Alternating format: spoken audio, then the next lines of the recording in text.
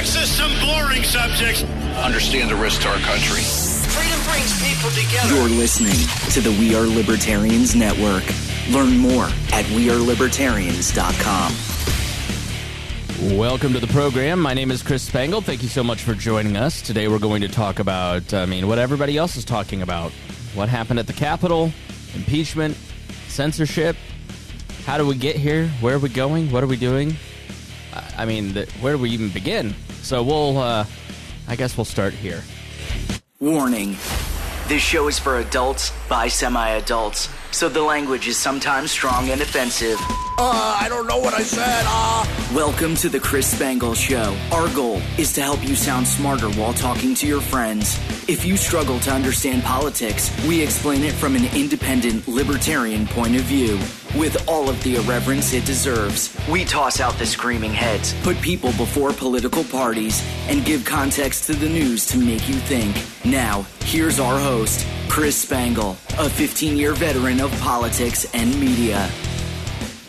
Thank you for joining us here on the program. Again, my name is Chris Spangle. If you're new to the show and don't know anything about me, you can go to chris-spangle.com to find out my bio, my beliefs, and all my projects and everything.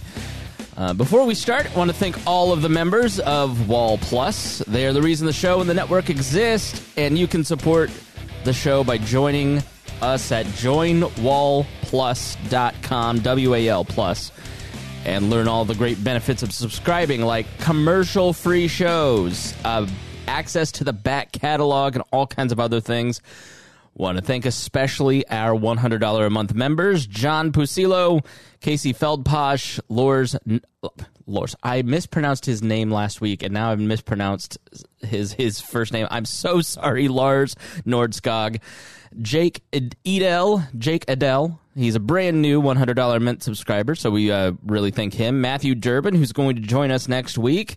Jeff Bennett, Reinhold, Christy Avery, and Jason Doolittle. Thank you to every Wall Plus subscriber for keeping the We Are Libertarians podcast network thriving. Needed now more than ever before. As always, my ride or dies on the Saturday show here is Harry Price. How are you? Well, you're going to have to unmute yourself, buddy. You know, we're trying to professionalize, but we haven't professionalized.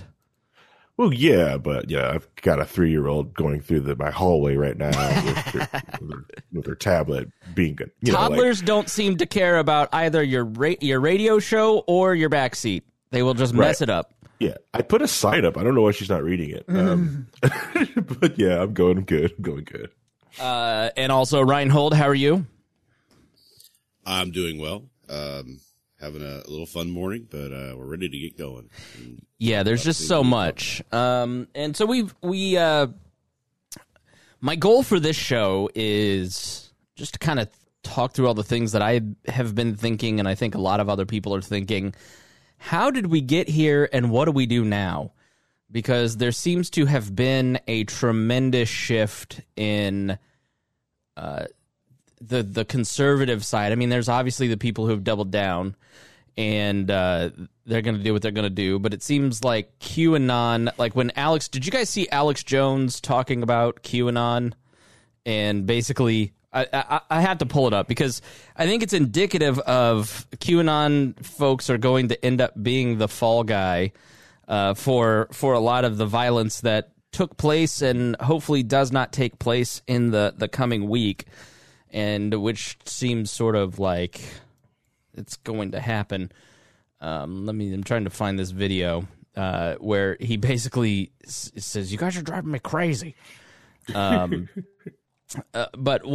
so, anyways, I don't know. Have you guys sensed a shift happening?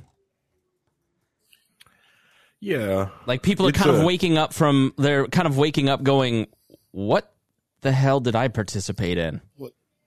What I'm seeing most are people who are still saying that Trump's a great president and he never did anything wrong. It's just these crazy people over here went too far.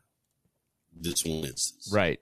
So they're starting to kind of pull back a little bit from that, but I'm not really seeing a lot of tying it to Trump from a lot of the people who have been following him for the past 5 years. Yeah, I mean, even Alex Jones. So let's go to our correspondent Alex, and here's the Alex Jones one.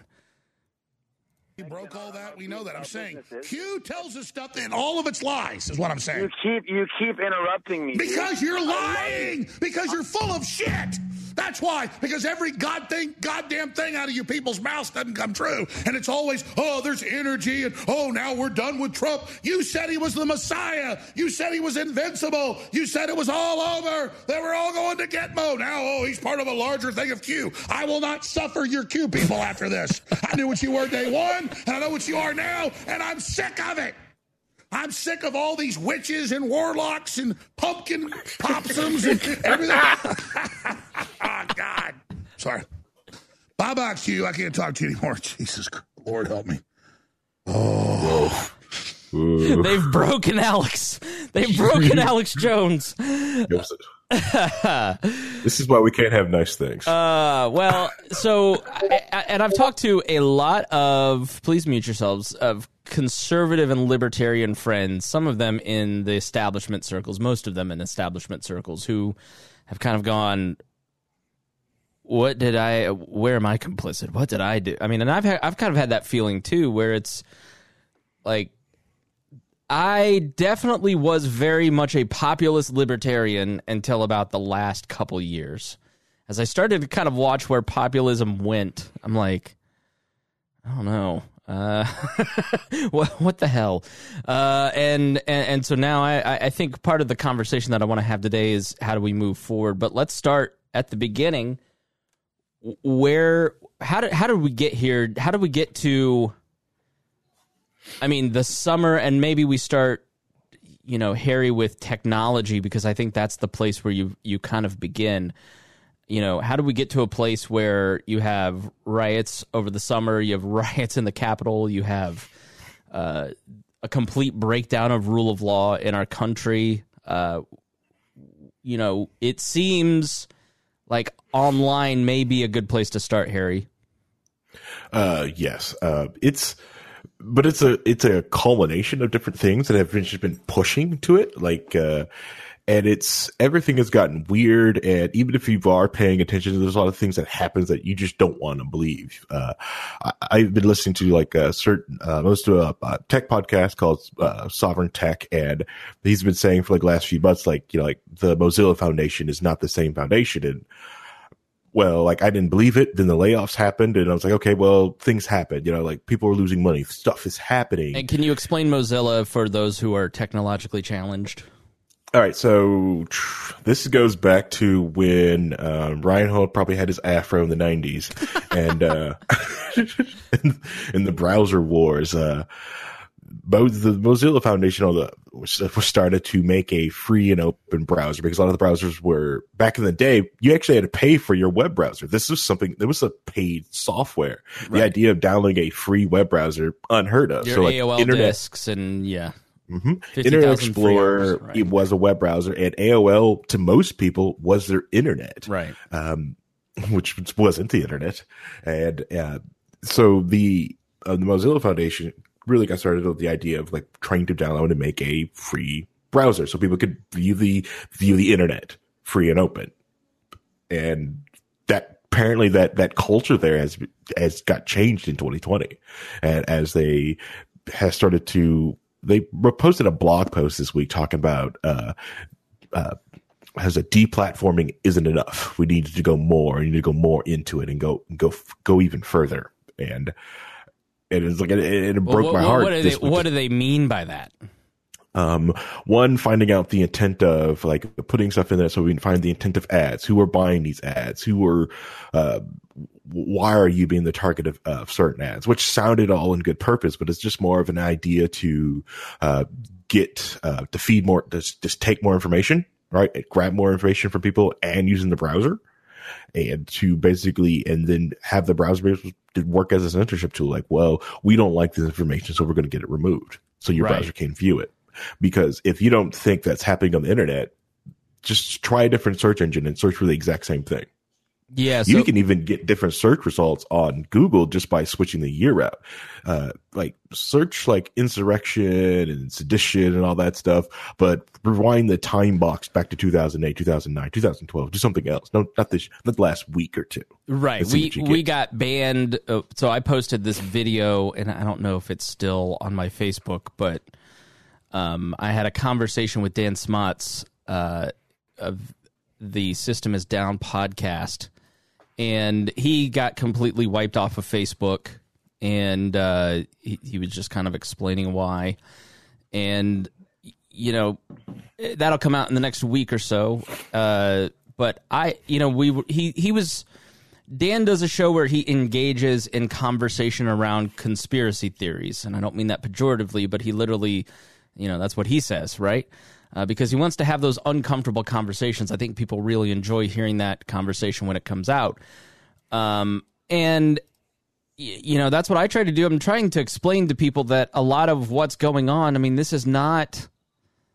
I mean, people who invade the Capitol or riot or loot, like all of these people think that they're being rational actors, right? I mean, in general, I think there are a lot of people who just maybe are misguided by wild beliefs, but it's rational to them, you know. So I try to understand it, and I posted this video of, I mean, frankly, it looks like an ISIS recruiting video once you watch it. And this was taken off of YouTube. And my goal in posting it was not to promote what was coming up on the 20th, but for people to understand what people on Parler were saying. So just, I don't know if there's lyrics or anything, so you may have to switch over to the YouTube version. But for our video audience, check this out. The time for excuses is over. Now is the time for strength. If you want peace, you must stand strong at all times. The time for empty talk is over. Now arrives the hour of action. Today, you end one chapter, but you are about to begin the greatest adventure of your life.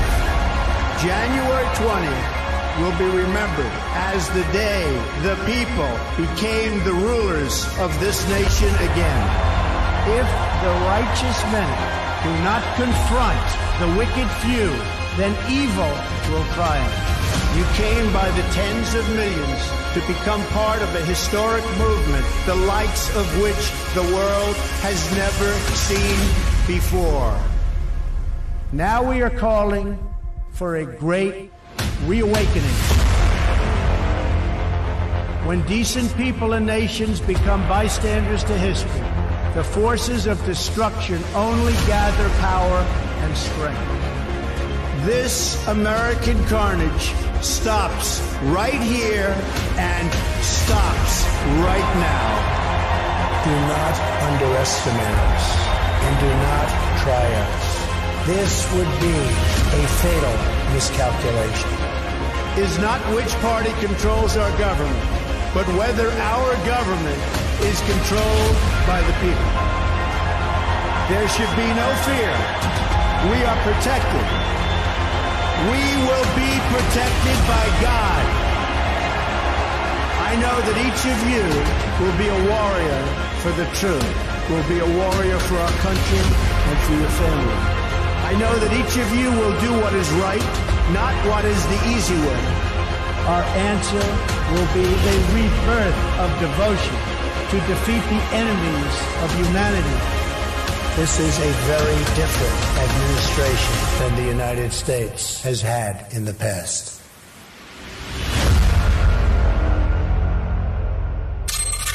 Our Father, who art in heaven, hallowed be thy name.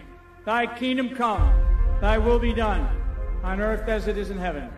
Give us this day our daily bread, and forgive us our trespasses, as we forgive those who trespass against us, and lead us not into temptation, but deliver us from evil. Amen. The WWG1A thing at the end there, that little hashtag, where one goes, we all go, is a QAnon catchphrase. And a lot of people asked, well, why is there the Lord's Prayer at the end of that. And I think it's important to understand the psychology of a lot of the QAnon people, or the people that are, threatening to show up. There's a reason there's 35,000 troops. And I got word that FEMA is activating medical personnel, like first responders, EMTs from places in the Midwest to go to Washington, D.C. The Indiana and Michigan state capitals and state government in Indiana is closed down next week because of the threats. And so why? Well, if you're watching that video unironically, I think it starts with like Left Behind. Do you guys remember the Left Behind series? Yeah. Yeah, and so the worldview that a lot of these folks believe in is a strain of American Christianity that has really focused on Israel. There's, Truman felt that by creating Israel, he was initiating the end times, and people have been siloed in information bubbles for so many years now that they're just seeing things like that. They're just being fed. It's why, where a Franklin Graham, Billy Graham's son, will come out and push Christian nationalism like that, because we have continued to move people off of platforms and into silos, and there's no checking happening. When we were one of the lone voices, it felt like in America, saying you cannot ban Alex Jones. Censorship will make this problem worse. Since Alex Jones was taken off of platforms two years ago, is any of this better, or is all of it much, much worse? Is the violent extremist who was kicked off of Facebook in 2013, is that person more or less radicalized because he's just spent the last 7 years in encrypted silos on places like Signal, instead of people in his life checking him and saying, you can't do this? And then once you remove Donald Trump, you remove Parler, and there's plenty of conversation between the tension between property rights and free speech that we'll talk about later. These it's Cass Sunstein wrote a great book called Going to Extremes, where he talks about group theory, basically. And it's one of the reasons that We Are Libertarians the way that we do it. There's Libsock Ryan Lindsay and anarchist Harry and Trisha and whatever the fuck Reinhold is, and, constitutional conservatives like Brian Nichols and Remzo, and a broad spectrum, and what he talks about in this famous paper, and then he expounded upon it in that book, is that when you have tension in a group between ideas, you check each other. You have people, and like this one example that he gave was of medical professionals, and they tried to push the stupid people out of the group, and so they became too elite, essentially, to explain things to the regular public, because you need like the dumb person in the group, or the person that's in the group that asks the obvious question that everybody's thinking about. And what I've really tried to do, even though it is sometimes very difficult because we're at each other's throats, is to have that. We've talked about this a bunch of times, right? Like, you've got to have the one person that asks the obvious question. You've got to have the person that is the voice of the listener. You've got to have the person that's taking the position that the Electoral College needs abolished, and the person that says that's not the right way. And you keep each other in tension, and that is why classical liberalism works, because you don't have to always respect each other, but you do have to be around each other, right? Mm-hmm. Like, the 3%er, who is the person in the 3%er's life that is going, this is unacceptable? Why is nobody checking that person? Like, I just listened to a podcast this morning with Representative Peter Meyer, who replaced Justin Amash. And the reporter Steve Hayes for the Dispatch asked him, how many of your colleagues believe this? Because when I talk to my sources, like a dozen congressmen actually believe that the election was stolen and that any of this is going on. They're all lying to you. Well, why is that? Because they're afraid to check their own side. They're willing to let the other side be the fall guy, right? So, like, once we get to this point, we have to ask ourselves, who are the people in our lives that we didn't check 3 years ago because it was uncomfortable? Who are the people that we should have said and spoke up to before the consequences of doing so became so great? And that's part of what I'm wondering is the liberal media completely left? Like, is the mainstream media, like the New York Times and CNN, biased towards the left? There's absolutely zero disputing that, right? But how many times have I personally used the media or pretended that the government is some Borg intent on enslavement to make a point to get you to think a certain way about libertarianism? And did I contribute a psychology that now has a large percentage of our country thinking that if Donald Trump is not president, they will be lined up against a concrete wall and killed? And conversely, as Harry is saying, in these big tech companies, they think they're doing the right thing by stopping the complete eradication of people of color. I mean, like, if you sit and talk to people on the other side, you realize, like, I just want you to leave me alone. And I want you to respect my right to life and my right to be unencumbered. I want to self-actualize without you forcing your worldview on me. You know, that's what people are really after. And instead of trying to talk to one another and get to that place where we respect each other's opinions, we now view everything as an imperative. Because if I don't get the gun before you, you're going to kill me. So I got to kill you first. Like, here is a person that probably self-identified at some point as a libertarian. This is a banned account on Twitter. I was talking to one host, and they're like, yeah, we're speaking in code because we don't want to get banned from these platforms. I'm like, here's Alex Jones, and here's a MAGA propaganda video, and here's a bandit. But I think it's important to understand. So paleo conservatives rising. I used to be a libertarian. I believed in the idea of granting the left the freedom to do whatever they want, so long as they left me alone. But then I realized they would never leave me alone and would never extend to me the same freedoms I had extended to them. Well, where's the natural rights tradition in any of that, right? The rights don't come from you. You're saying because I'm a violent person restraining myself, I'm allowing those other people to live. And if they don't allow me to live, I'm going to kill them. I mean, that's how I read the subtext in that, Dennis. Well, the one thing to think about on that, too, is what he's saying is being left alone, and they're not being left alone. That's not the same thing as saying that they're trying to violate his rights. What he's basically saying in that is that what I find in a lot of the people on the right, or a lot of people who espouse this type of thinking, is that they think that liberty means I can do what I want to do and nobody can tell me to stop it. Nobody can say I'm wrong. Leave me alone and just let everybody be and quit talking about it. And that's not how society works. Society and culture are always interwoven between how we interact with each other and how we live with each other and how we, get through the day experiencing interactions. And a lot of people just want to be like isolationist and nobody talk to them, nobody come near them unless they want them to be.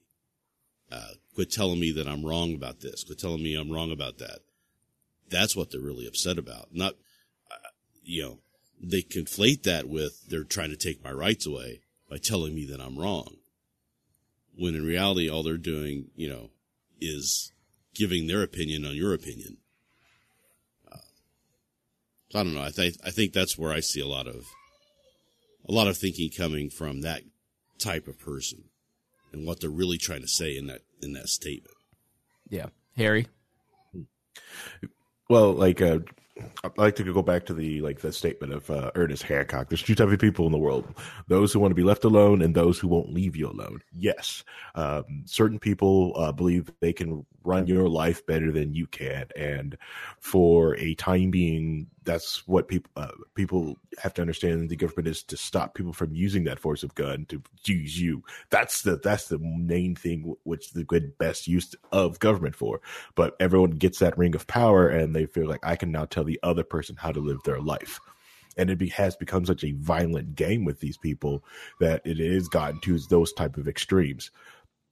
It is going back to also your silo comment. I think the way the social media has done to people, like this great idea that was supposed to bring everyone's ideas and up to everyone, but then the algorithm started to push more and more people into different circles and feeding different things. Facebook is one of the most egregious ones that do that, because the way their algorithm was going after people, it made sure you only talk to people in your in group, and then they forced you into groups, so you would only communicate in your groups, and it forged those people that, and it helped that othering. Like, I'm going to help these people, but they won't. They over there, they won't do.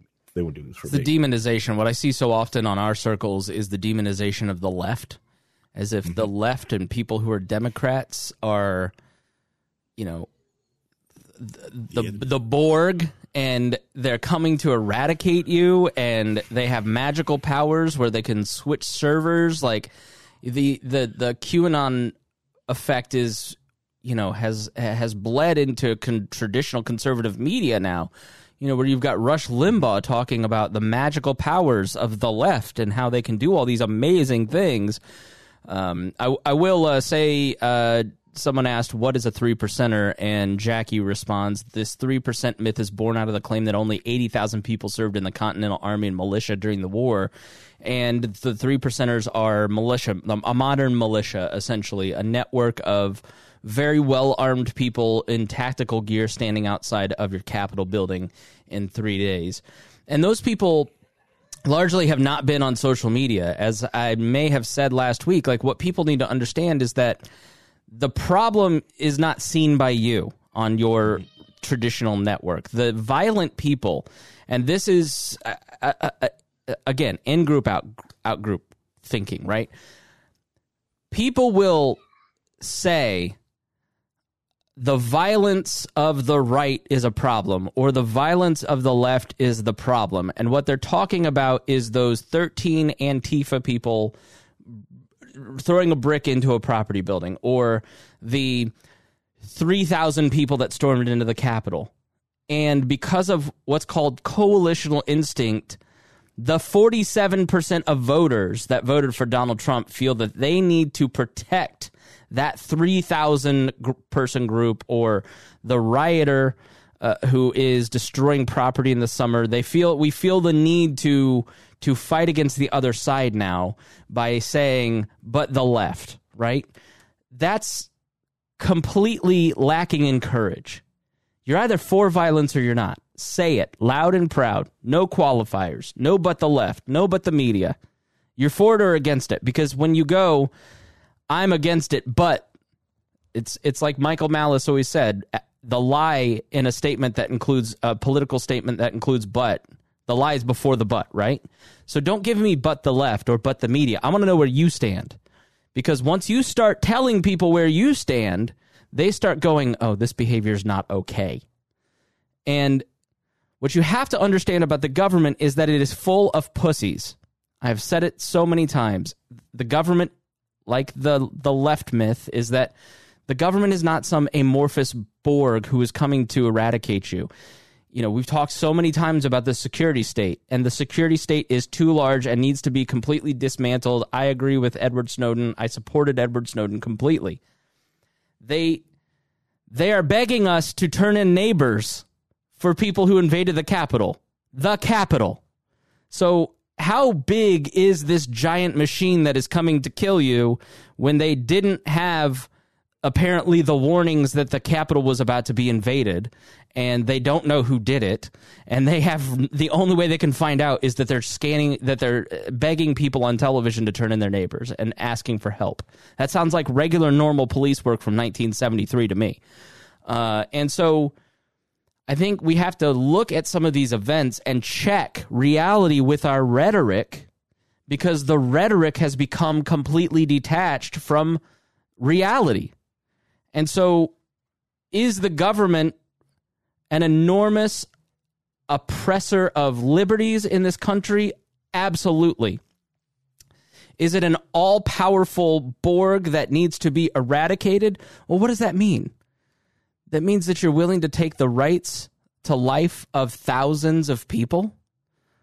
And who's going to commit that violence? Are you the one showing up with the noose, or are you going to outsource that violence to someone else?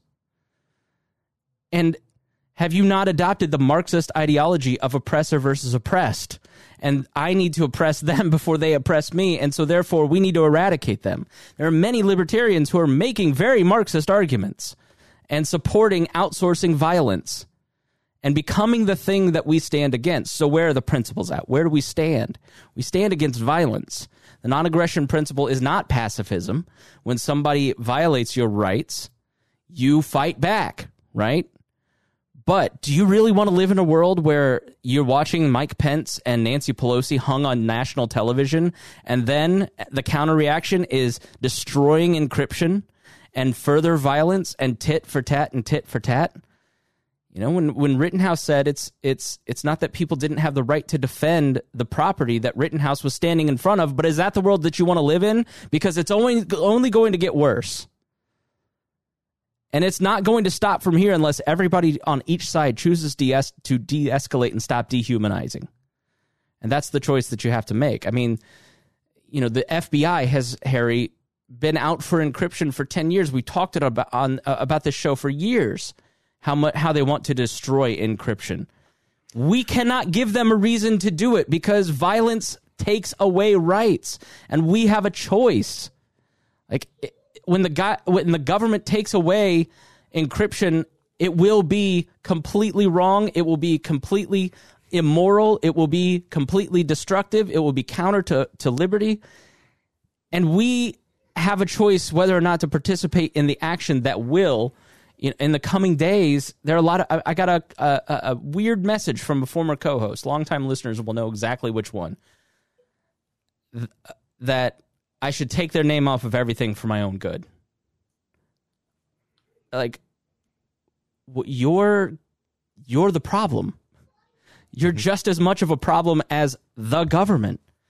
You know, like, if you're going to go out and hurt people on Inauguration Day, that's just some person who felt that they were trying to make a difference in public service and have these, like, bright-eyed, bushy. It's like talking to cops. Like, most cops don't go in to just beat up black people and demean communities of color and participate in locking people up for victimless crimes. It takes them years to realize what they're doing and walk away from it, right?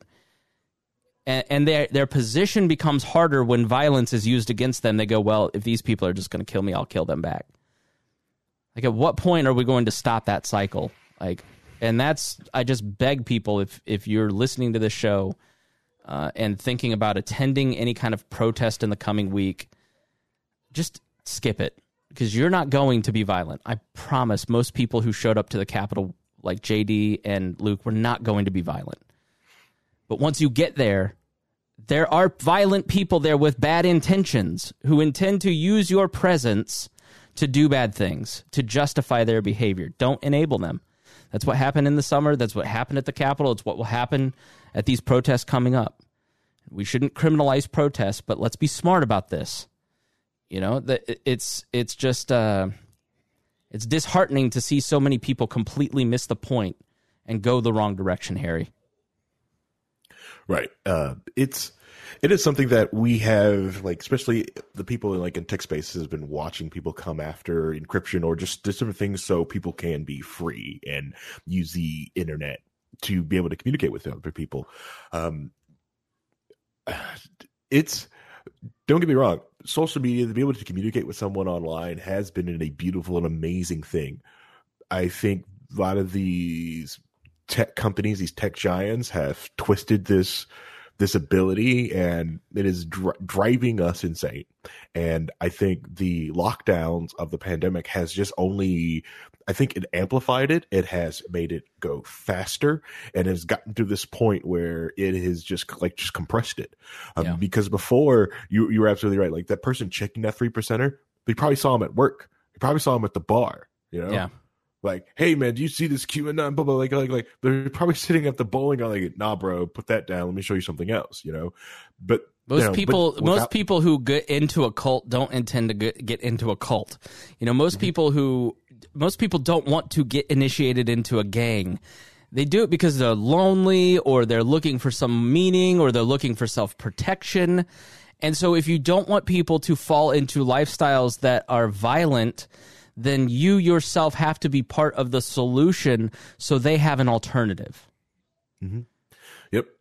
They have this other alternatives, and now because of this knee jerk reaction and people can be legitimately afraid, because watching riots like that happening on TV at where it is and at the timing that it was can be very scary.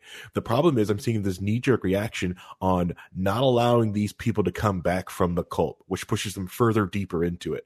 I love that, like, the one thing that Chris is always about, and a lot of people in the liberty movement are like giving you the path back. You see that dark road, you know that this is how you come back. I will communicate with you and come back. You're allowed to come back. Once you've denounced, you saw what you did, come back. It's okay. Wake up from the stupor, admit what has happened, and come back. But you're not allowing that ability makes people double down. Fine then. I will go down to the 20th, and I'm just going to die because I can't go back. I already lost my job. I lost everything. I'm like, no. You can get another job. You haven't lost your friends. Come on, come back. Come back. What is driving the paranoia, Harry? Reinhold, is people feel that they are being the psychology of the Q person or the more radical people on the right that are involved in this movement. Their psychology is that they've been fed this diet of it's us versus them. It's us versus them. They're the enemy. They're out to get you. We need to fight like the left does, because if you don't, they're coming to get you. They have all of the institutions. The cathedral is coming to take your life away from you. They're going to eradicate you from society. They're going to steal your business. They're going to... And here's the thing with a lot of this rhetoric, just like Harry said, when somebody tells you who they are, listen to them. Somebody tells you that they're coming to blow up your Capitol building, listen to them. If big tech tells you that they don't want you on their platform, listen to them. If a browser says, I don't want you visiting websites and I'm going to censor you, listen to them. Go find alternatives. Start working towards alternatives, because people who are censorship always backfires. But, in their mind, Joe Biden taking over is going to be the takeover. It is going to be the end. It will be the final installation of what Barack Obama started with socialism. And under socialism, they're going to be the ones that are killed because they're the dissenters. They've been stocking up on lots of Solzhenitsyn. They're going to be eradicated, and the proof is in the little tells, like Ben Shapiro's not allowed to be in Politico, and T-shirt stores that sell American flag T-shirts are removed from Facebook. And I'm constantly saying to my left friends, like, you got to stop it. Your sensorial impulses feed that fire. It feeds the true believers. You're part of the problem. You're not part of the solution. You're not helping.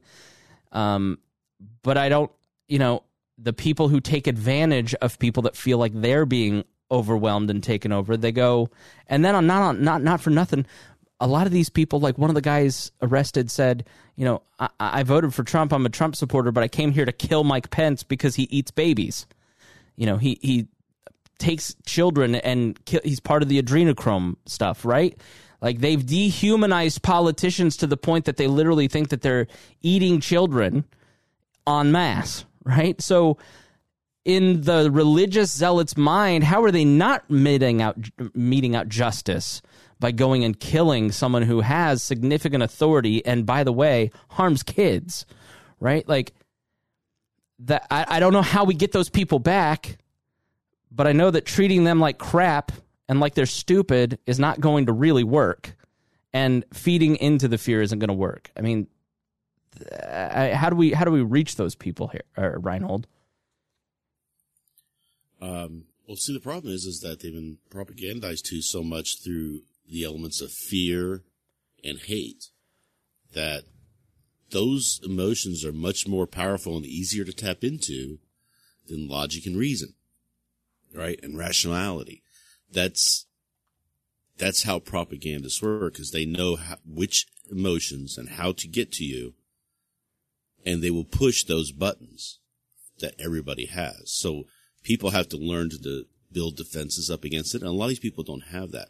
How do we reach back out to them and get them to come back to the sane world, as it were? It's hard to say. I mean, I think we really need to have some sort of shared, agreement of knowledge and what is reality and what is truth and what is fiction.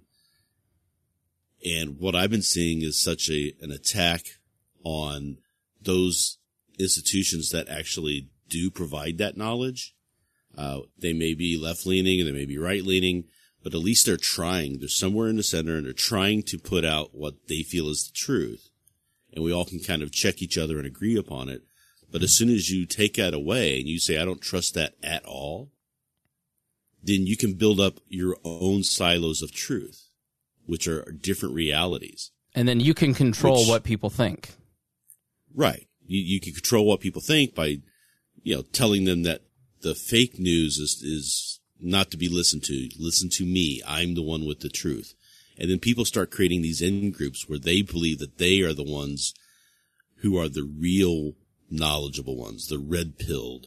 We have the internal knowledge, and you must agree with us in order to get a hold of that knowledge. And if not, you're just dumb listening to the liars, and they're trying to manipulate you, and they're trying to turn you to Marxism. And I just see it all the time, and I don't know how you stop it other than just continually having the conversation.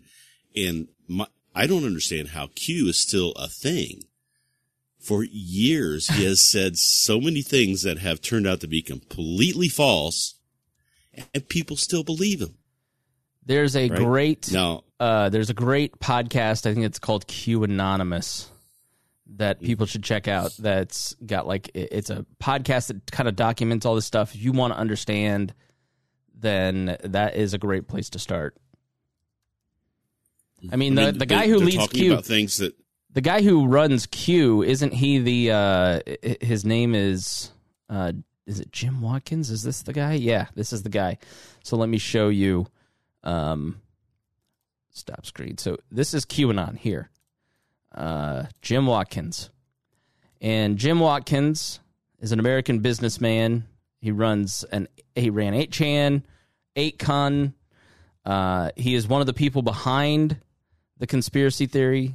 Here's our man here, Jim Watkins. There's I think he lives in the Philippines, former Army vet. You can go check out. He lives in the Philippines, stayed there. There's another guy who I think is in Japan that's a former screenwriter. Like, people have dug so deep into the QAnon stuff that they know who it is, right?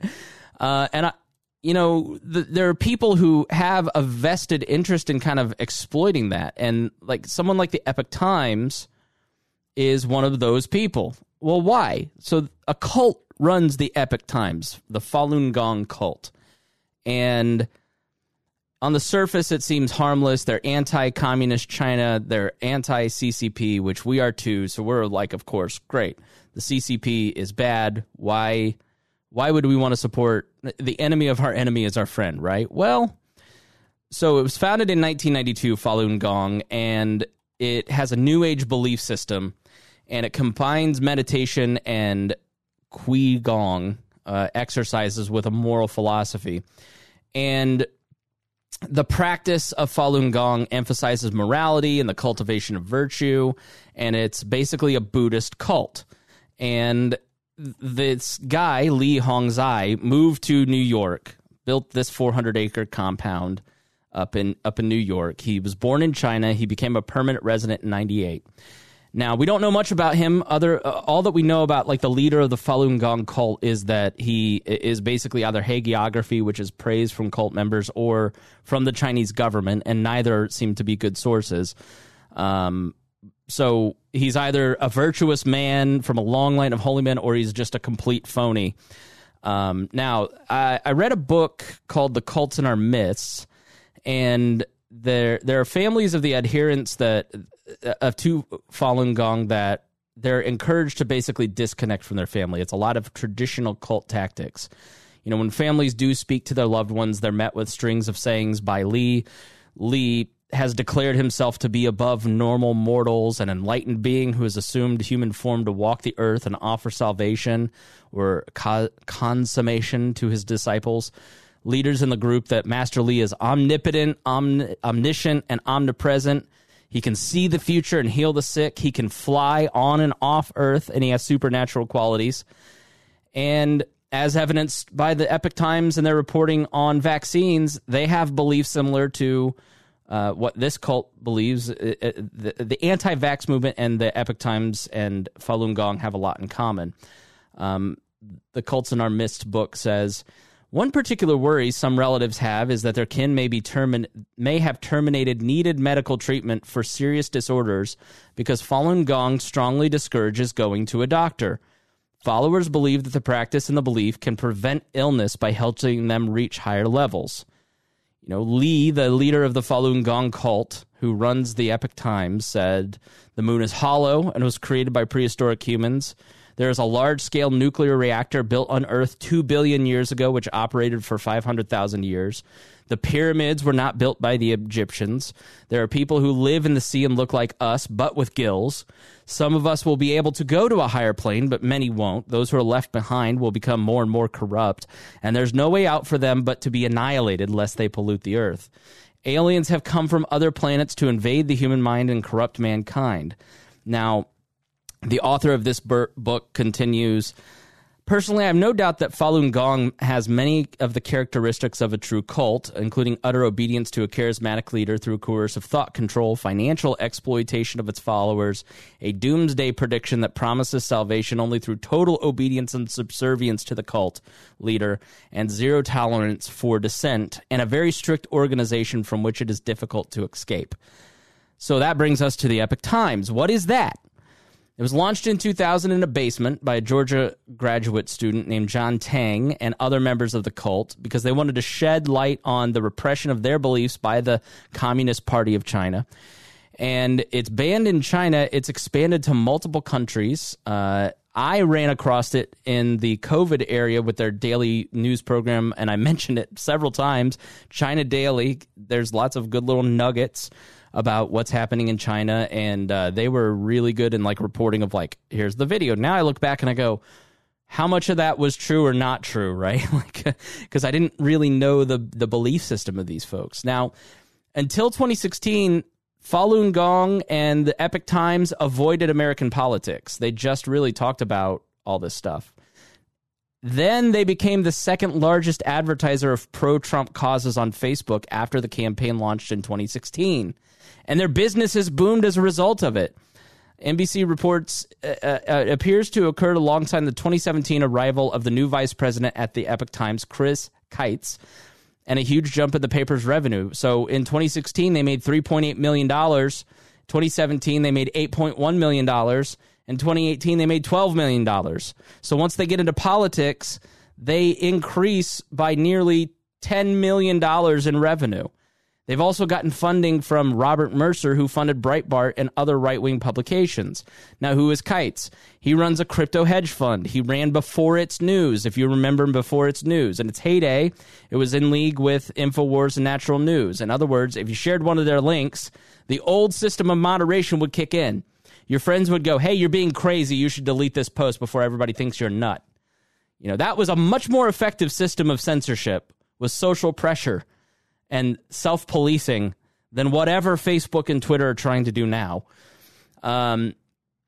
So it begs the question, if you've got somebody who is investing in the platform that is extremely pro-Trump, that funds Breitbart, and it's run by a guy who runs Before It's News, and it's backed by followers of people who believe that the moon is hollow and there are people in the ocean with gills, the truth is being hidden from you.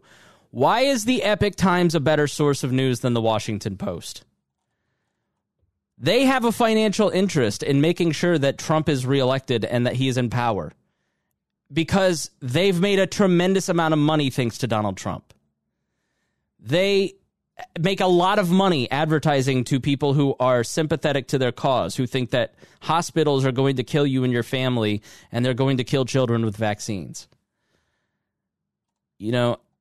this year, I think more than any other, has kind of shown the peril and promise of media and alternative media. And I will allow some time for Dennis to rant about Glenn Greenwald, but why should we trust Alex Jones, who admits on air all the time when I listen to him that he has a drinking problem, or the Epoch Times that has these wacky beliefs? Why are they a better source of information about what happened at the Capitol or of medical issues than the New York Times quoting experts? Right? Like, why do we not apply the same skeptical eye to these independent media figures that we do to the mainstream media? The media that we pay attention, like the idea that the cathedral and that mainstream media is all controlling, is belied by the fact that half the country didn't think and still probably doesn't think the coronavirus is real. Right? Like, it's not 2002 anymore, where you had off in the darkness Noam Chomsky writing books about like media control or manufacturing consent, where you had to try really hard to find alternative information about yellow cake and Iraq. Alternative information is everywhere, and it's never been easier to find. And that is great. That's how it should be. But like, we as consumers need to be aware of what we're consuming and how that works and who's behind it and what is the goal of the person that is giving us this piece of information. I have a bias. I have a very clear bias. You understand exactly where I stand. I try to be polite about it, but you know where I stand. You know what I believe, right? Like, people who listen to this show understand. Like, the reviews, go check out our our Apple reviews sometimes. It's very obvious who listens to this show and understands exactly what I think and what Reinhold and Harry think, versus the people who don't listen to this show, don't know anything about me, and just go off of what they've been told to think about this show, right? It's very obvious who listens and who doesn't, because the people who are critical of this show have a vested interest in you not listening to me. Why? Because I'll ruin it for their grift. I'll ruin it for them. You might start to think for yourself, and you can't have that. We need to control you by telling you who is appropriate information to listen to or not. And so there's a couple that's really kind of like where we get to Q. And so we've been, we were going to talk a lot about like Trump's complicity, but like, I honestly never want to mention the man's name again. I want to move on from all of this. I don't want to talk about it anymore. Like, I'm going to be publishing more shows because I want to talk about first principles. I just don't want to talk about that guy anymore. I want him to stop putting him in our face. But there's no doubt that the man and the people that support him, that enable him, and they have unleashed something that they no longer even control.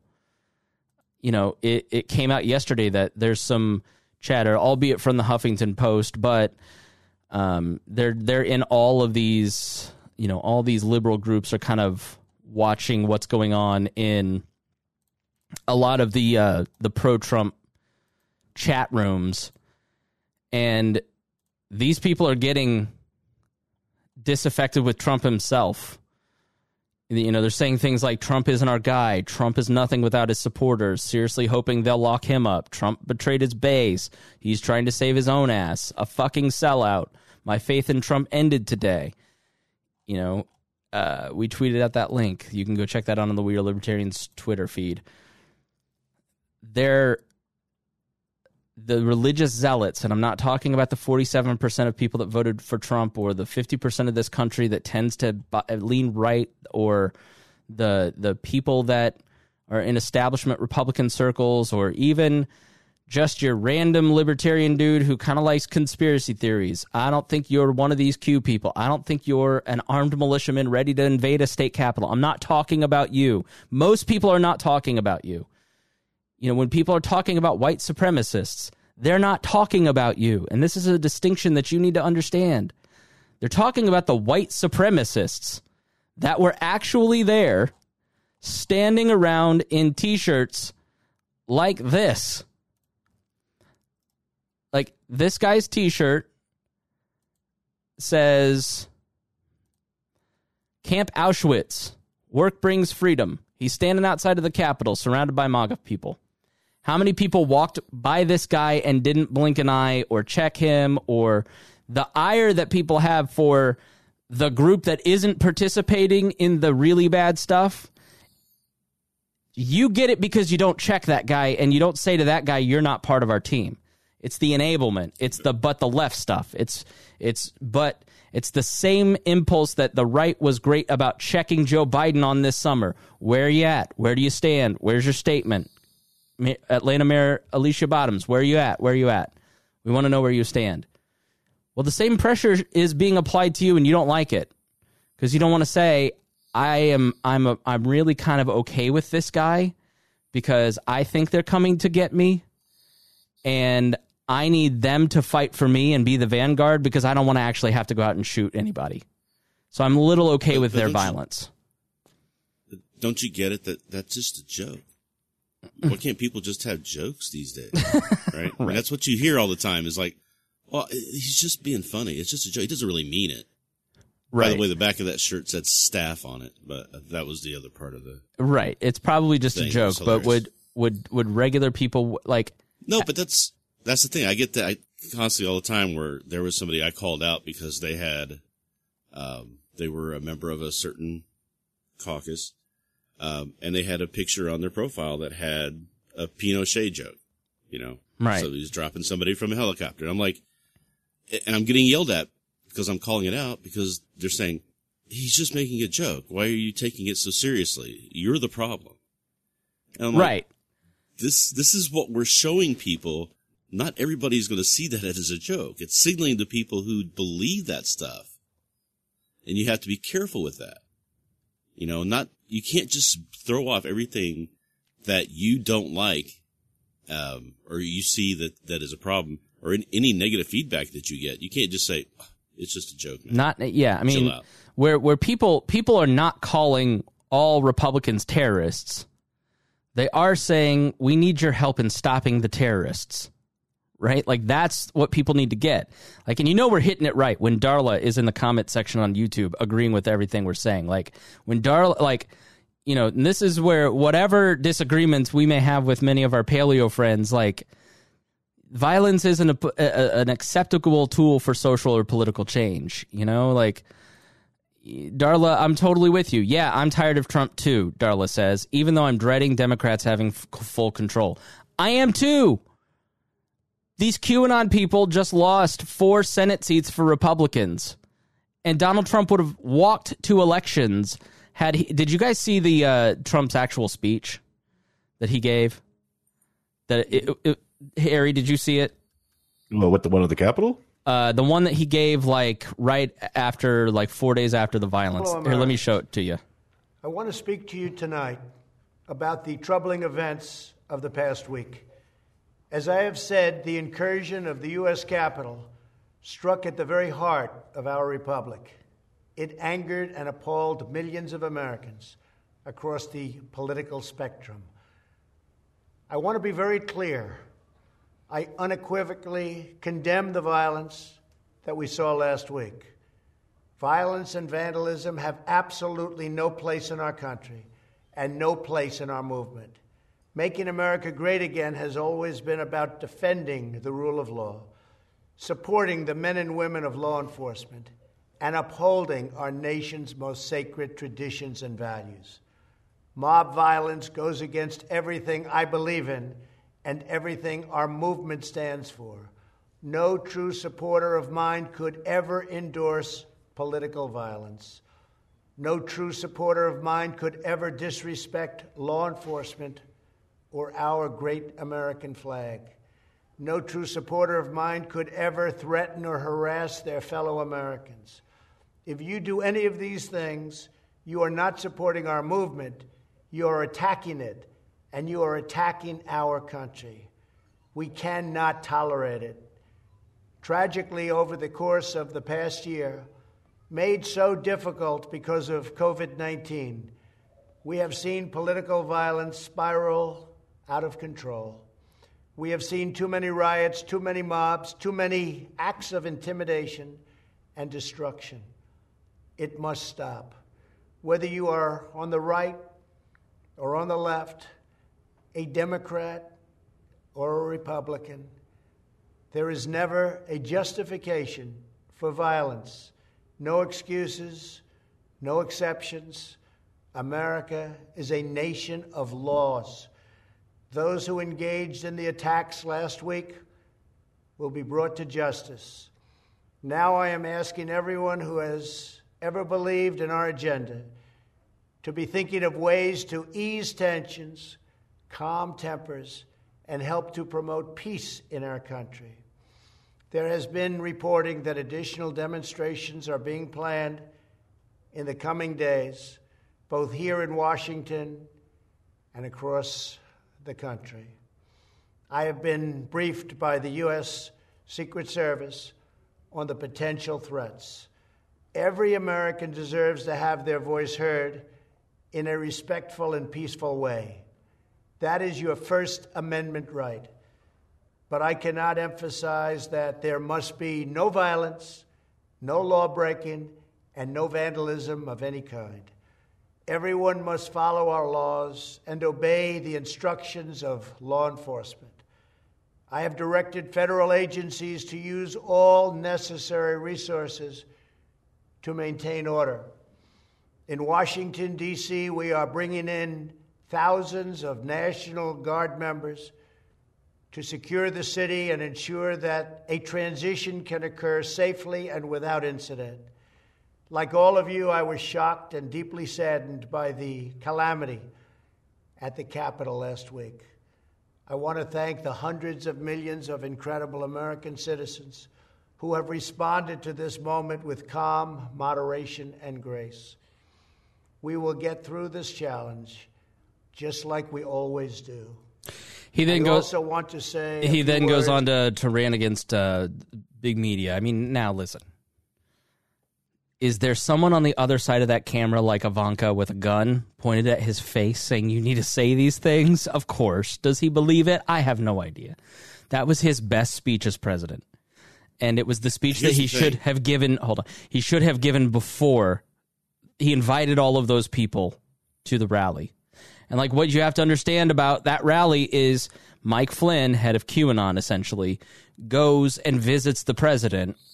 And then the drumbeat for this January 6th thing starts. Like, even in Georgia, when he gave a speech, the password to the Wi-Fi was "See you January 6th," right? So the whole thing was, we need to fight like the left does. We played all that last week, right? There's tons of articles and everything. You can find it at chrisspangle.com. Sign up there. If you're a Wall Plus member, you get that exclusive newsletter, that private newsletter for your subscription, or you can sign up at chrisspangle.com. Where I outline kind of like, here's the timeline, right? Here's some examples of how Trump was complicit in what happened on January 6th and how he has influenced people. He should have been using that influence, given that speech, for the last 4 years. He should have been that guy for the last 4 years. He should have been that way for the last 4 years. And Donald Trump would be reelected with a landslide victory because the economy is so good and people love money more than they love anything else in the world.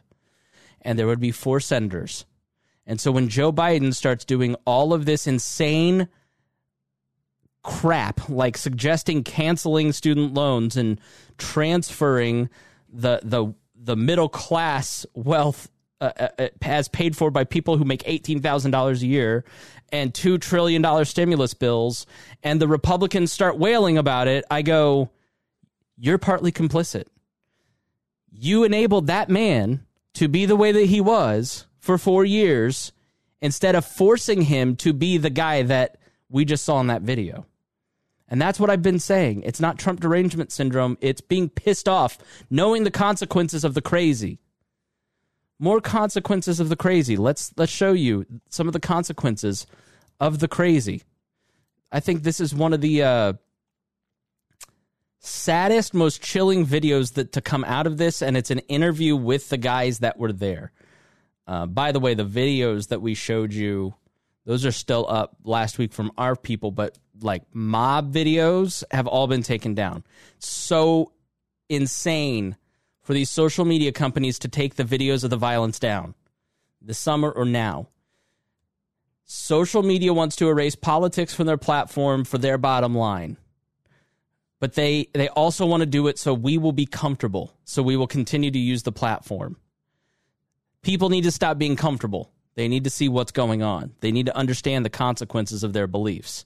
This is another one of the consequences of those beliefs. It is an interview with the officers that we saw in some of those videos. USA!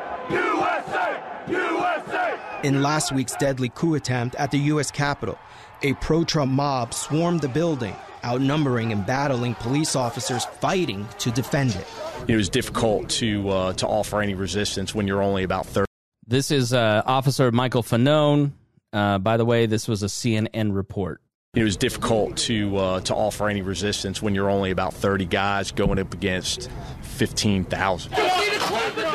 D.C. Metro Police Officer Michael Fanone was in this group of officers at the west front entrance of the Capitol as rioters forced their way in. They eventually push him out into the crowd where Fanone says he was tasered several times. While trapped, the 40-year-old says he thought about using his gun to fight back. Some guys started getting a hold of my gun, and they were screaming out, kill him with his own gun. At that point, it was just like self-preservation. How do I survive this situation? And I thought about, using deadly force. I thought about shooting people. And then I just came to the conclusion that, if I was to do that, I might get a few, but I'm not going to take everybody, and they'll probably take my gun away from me, and that would definitely give them the justification that they were looking for to kill me if they already didn't have made that up in their minds. So the other option I thought of was, try to appeal to somebody's humanity. And I just remember yelling out that I have kids, and it seemed to work. Some people in the crowd started to encircle me and try to offer me some level of protection. A lot of people have asked me, my thoughts on the individuals in the crowd that, that helped me or try to offer some assistance. And I think kind of the conclusion I've come to is thank you, but you for being there. This horrifying video shows the moment the violent mob storms into a tunnel of the building, trapping and crushing D.C. Metro Police Officer Daniel Hodges by a door. There was a guy ripping my mask off, and he was able to rip away my baton and beat me with it, and he was practically foaming at the mouth. So just these people were true believers in the worst way. When things were looking bad, obviously I was calling out for all I was worth, and an officer behind me was able to give me enough room to pull me out of there, and they brought me to the rear, so I was able to extricate myself. Hodges miraculously leaving the attack without any major injuries, saying he was shocked. Some rioters thought authorities would be on their side. The cognitive dissonance and the zealotry of these people is unreal. They were waving the thin blue line flag and telling us, we're not your enemies, while they were attacking us and, kill one of us. Some of them felt like we would be some of them felt like we would be fast friends because so many of them have been vocal or at least virtue signaling their support for the police over the past year. They say things like, we've been supporting you through all this Black Lives Matter stuff. You should have our back. And they felt entitled. They felt like they would just walk up there and tell us that they're here to take back Congress, and we would agree with them, and we'd walk in hand and just take over the nation. But obviously that was not the case, and it will never be the case. The insurrectionists even using unusual means in their efforts to break into the most secure areas of the U.S. Capitol building. The individuals were pushing, shoving officers, hitting officers. They were spraying us with what we are calling it's essentially bear mace. It was 2 to 3 hours of heroism and bravery from these officers. I mean, the violence that they were. They were getting hit with metal objects, metal poles. I remember seeing pitchforks. They're getting sprayed, knocked down. And I remember, just reinforcements, just officers pulling officers back to heal up. And them stepping in to get to the front line. And then they go down, and then, more officers step in. So here, right behind me is Muffins in the video. But here in the video is my pitchfork. And it is always, back here in the corner. I keep it right here. I bought this pitchfork at an antique mall, Gillies in Plainfield, to take to the We Surround Them Glenn Beck event. In 2011? 2009? I looked like an absolute nut job walking in with this. The organizers were like, "What are you doing?" But I was a nut job.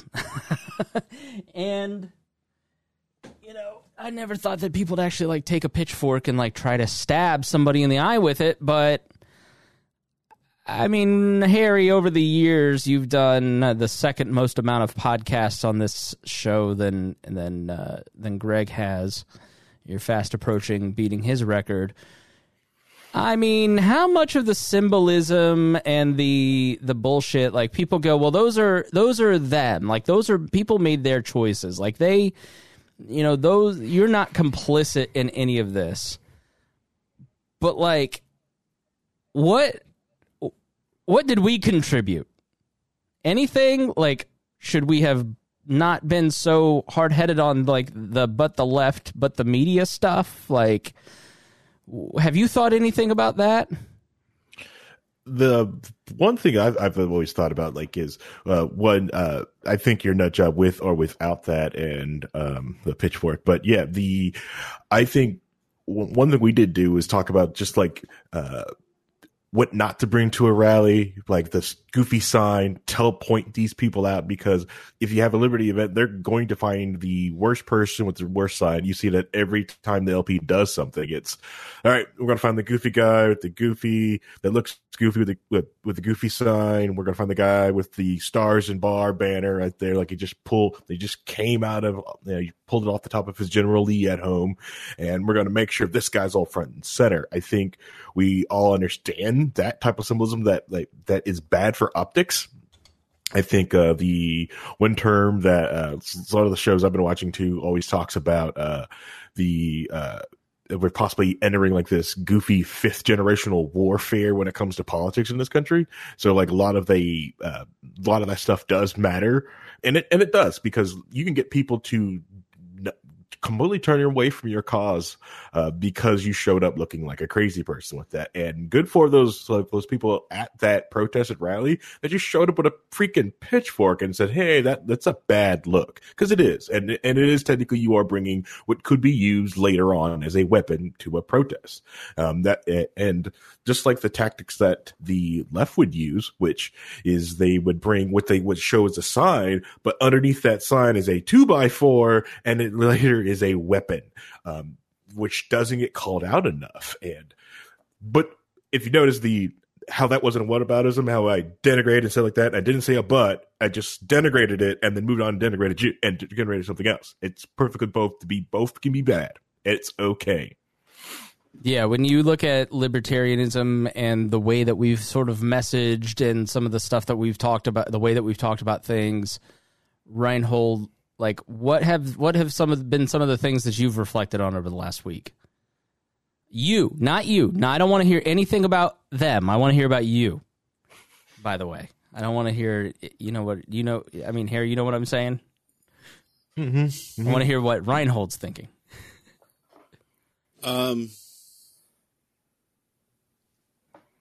I guess, it's been brought up that I never defended the riots of the summer, right? Any violence, I was always against any violence, but what I always tried to do was to kind of explain to people what those people who acted in that violence, what they were thinking, right? To try to can you understand what these people are going through? I don't agree with what they're doing, but understand what they're going through. And I kind of think we have to do that with these people too. But also, I wonder if in doing that, I start to give cover for that action, right? And I never want to do that. So I think maybe I haven't been as vocal about the violent, not supporting the violent actions as I should be. Right. I mean, that's sort of the third rail here, like in trying to explain the BLM stuff. I mean, there's one episode that I did where it was just me. If you want to go back and listen, where I tried to take video from all these different places and explain, like, here's this group and this group and this group, and that clearly to people in the movement who disagree with me came across as, well, he supports this, he supports them. Like, it's the amount of people who've said to me, like, you supported the violence in the summer. I'm like, you didn't listen to a word I said. You didn't try to understand me. You're just trying to do some cheap political points bullshit, And then all the people that we have gained over the years who are kind of like, I'm right leaning, but I'm anti-Trump, or I get a lot of liberals who listen to us now who are kind of like, right on. I'm interested in hearing what you have to say. Like, those people are now going, why are you defending the rioters who stormed the Capitol? It's like, no, I want, like, it's sort of it's hard to have any nuance these days. I just think where I've come to, and maybe we can talk about how we move forward and what language do we use? What do we talk about?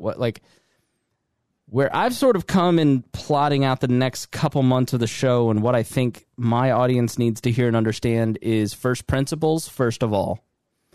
Not just first principles like the non-aggression principle show or the rule of law show that we're going to do in the coming weeks, but an episode on mercy and grace and the Dignity Revolution. There's a great book called The Dignity Revolution. I'm going to interview the host of that show. And how do we relate to each other? Because anti-government libertarianism is sort of what I've always pushed. And that has gotten to a place where I see people that I would be right there with them if it hadn't been kind of like for a few other people pushing on me this past year. Like, the government did it. The government is the problem. And that is always the answer is insufficient, right? And we've always kind of said it, like, too much change, not enough hope. The hope side's really hard. Policy's really hard, Harry. But, like, moving forward, we've got to dig into first principles, talk about how we relate to each other. How do we build a world around private institutions and cooperation and lead the way so, and do less of the, like, everybody knows that I disagree with the $2 trillion stimulus plan. We can talk about, like, all the ways that is bad. And all the problems with that, right? And we need to talk about the consequences. We will do a show on it. But that doesn't seem to be working, right? It's not stopping them. It's not, and it's not like, and all it's doing is leading to a place where people now look at it and go, well, I believe in the non-aggression principle, which is that you don't initiate violence to achieve social or political goals. People now look at those police officers and they go, well, they're aggressors, and so whatever I do to them is okay. Like that, the anti-government populist libertarian stuff that I've talked so long about and relied on as a crutch has led to people thinking that people who work in the government are not human beings deserving of rights. Right. Well, that's fucked up, Harry. Yeah, and it's completely effed up.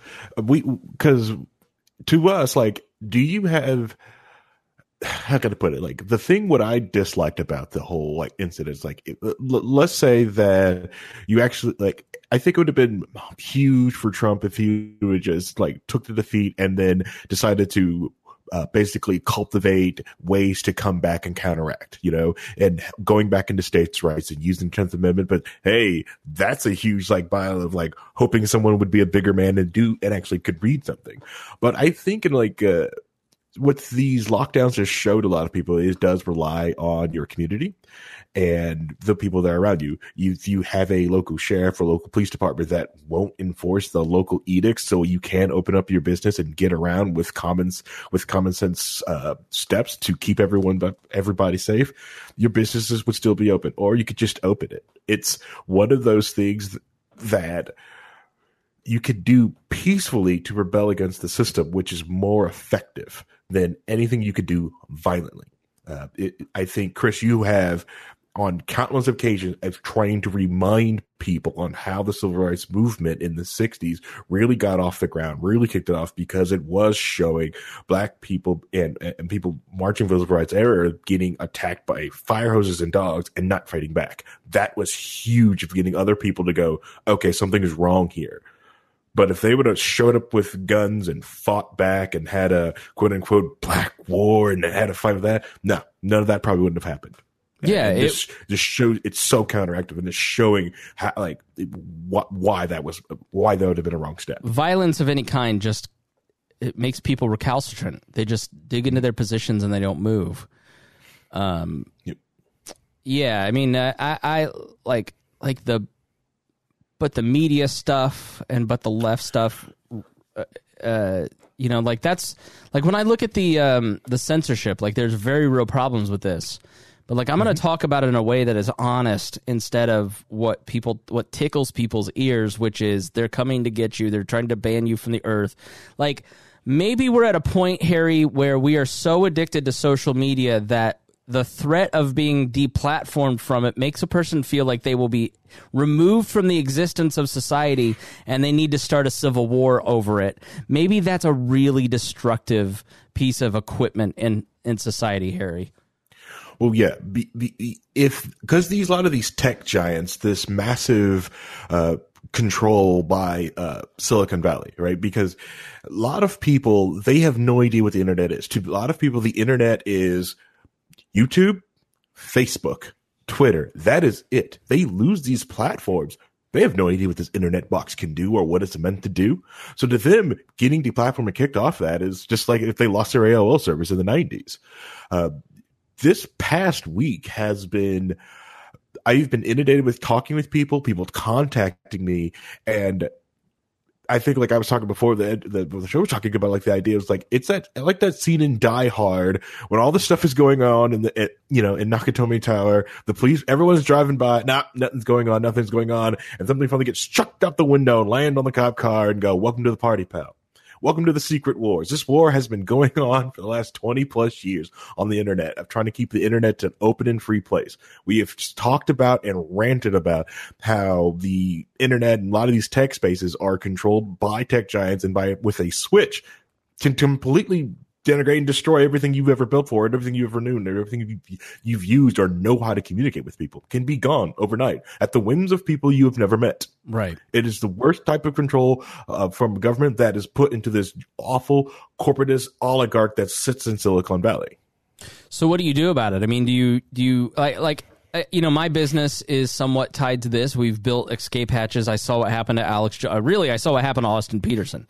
AP was the canary in the coal mine that they were going to start acting against, not just the right. Because I will tell you, like, left groups that I'm in, Ryan Lindsay tells me all the time, like, they're taking politics off of these platforms. They're not taking just the right. Like, it's the victimhood is sort of part of the fear stuff that feeds into the narrative of the right. But, like, I genuinely think that people... They are miserable going on Facebook. Facebook understands how much you hate going on Facebook and that you're addicted. And so they want to clean up Facebook so you have just nice, comfy photos of your family and friends on Facebook, and that's their right. Mm-hmm. But they're also incredibly powerful and have helped destroy the traditional media models because people don't buy ads on the newspaper, and they don't buy ads on media. They don't as much as they used to. They don't place classifieds. The funding models all went away. It's because everybody's on digital targeting and media and all that stuff. So they have a tremendous amount of power, but they're also, like, we just played a video from the president. Like, the president didn't need to tweet. We saw a video of him. I listen to Alex Jones every couple days. Like, we have access to information. We're Libertarians loses a Facebook page, a Twitter account, a YouTube, whatever. You'll be able to find us, right? We'll have some way to reach you. It will just be more inconvenient. So like, it's their property. It's their right to do all this stuff. Donald Trump was given lots of warnings. He didn't listen. There are consequences for behavior. So how do you reconcile that? Because that seems very muddy. It's like you're supporting property rights and you're supporting free speech, and there's a tension between these two things, and there's a war. And like help me break it down, Harry. What do I need to do? What do I do? All right, so there's a lot, and one of the comments we'll just read off, like tied out, like no, AlphaGoog or Alphabet/Google. No, they have been. You were absolutely right. The idea is to get the new politics up. Like CNN politics is fine, right? You know, the establishment politics is fine. You have watched that happen on YouTube over time, where they push those things onto trending and try to get rid of everything else. So you have to forced to go somewhere else. You're forced to go to something else. And the other thing is, they noticing that you're right. You hate going on there, but you also realize that these certain people that want to talk politics still want to do that. So some of them are abhorrent a-holes that are just not like, I don't want to be around on my blog. I literally just in the process, we just blocked somebody from the Facebook page in the comment section. Yep. You know, like, you know, poor Josh had to be sent back. Like it just, you know, because I don't want to be associated. I have freedom of association, right? Sure. Like if you're not here in good faith, like we love Darla. Darla beats us up regularly in our comment section on YouTube. But she's here in good faith, right? So we can be friends. You know, but if you're here just to be an a-hole, then I don't want you here. You know, but like, you know, so again, I forget what I was talking about. So continue, Harry. Sorry to interrupt. So like, you're talking about like, what can you do? Like, well, like it's one thing to understand that the idea of getting access to the internet, getting access to servers like that is, everyone's like, well, it's free market. It's the free market, but it really isn't. Not getting access to the internet hasn't been a free market really since the government started to control what airwaves, what's get laid on under the ground, and how things connect. Because, you know, it's going way too far to like that. Like I think even last night at Liberty and Chill, you know, everyone was asking me this question, and I was like, you know, I'm not going to go conspiratorial, but we have to go actually back to Tesla to actually explain why the internet isn't free and open. Not because I thought Tesla is going to make some awesome power grid. It's just that simple fact that the FCC regulates how you send like things through the air. You know, that's. All right. Well, let's stop there. Let's do a future show on it. You gather your thoughts. And we will talk about it, because I'm interested in kind of hearing about the war that you're talking about and the free and open internet and where it exists and all that stuff, and explaining it to me. Okay. Reinhold, I'm sure you have thoughts. Go ahead. Yeah, the problem. So a lot of thoughts, I guess, you could say. But on the specific topic, the internet, when it first started, was very Wild West. Even more than the Wild West was. A lot of people don't realize that the Wild West wasn't quite as wild as it's made out to be in the movies and things. But it was really a libertarian environment where people were, I have my server, and I can let you come on my server or not let you come on my server, and I can block what you say or not block what you say. And people were very open to engaging other people, because that was the biggest thing about it, is that it, at the time, getting to know other societies, cultures, even talking about, like, if I live in a country, in a very isolated area of the country, I can interact with somebody from the city who has a whole different view of what reality is like for them, or what society is like for them. And that opens up understanding of other people's thoughts, and you know, you're not so isolated and siloed into your own little view of the world. That wasn't as easy to do. You know, I mean, TV helped bring that along. Radio brought it along. TV brought it along. But the internet really exploded that. So where you can have one-on-one conversations with people completely different. I am making start to understand. I am making a living doing something that was not in existence 20 years ago.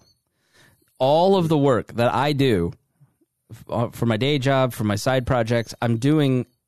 This industry didn't exist. The technology didn't exist 20 years ago. You know, so it opens up a tremendous amount of opportunity for very many people. Right. And the problem is, though, is that it came about organically. It wasn't planned. Nobody sat down and said, okay, this is what it's going to look like. Here's what the rules are going to be. Here's how people are going to operate. These are the limits. These are what's allowed. This is what's not allowed. None of that stuff was thought out because it kind of just came together. As soon as you had access to the network, you could put a server up. You could go to someone else's server and you can communicate without anybody in the way.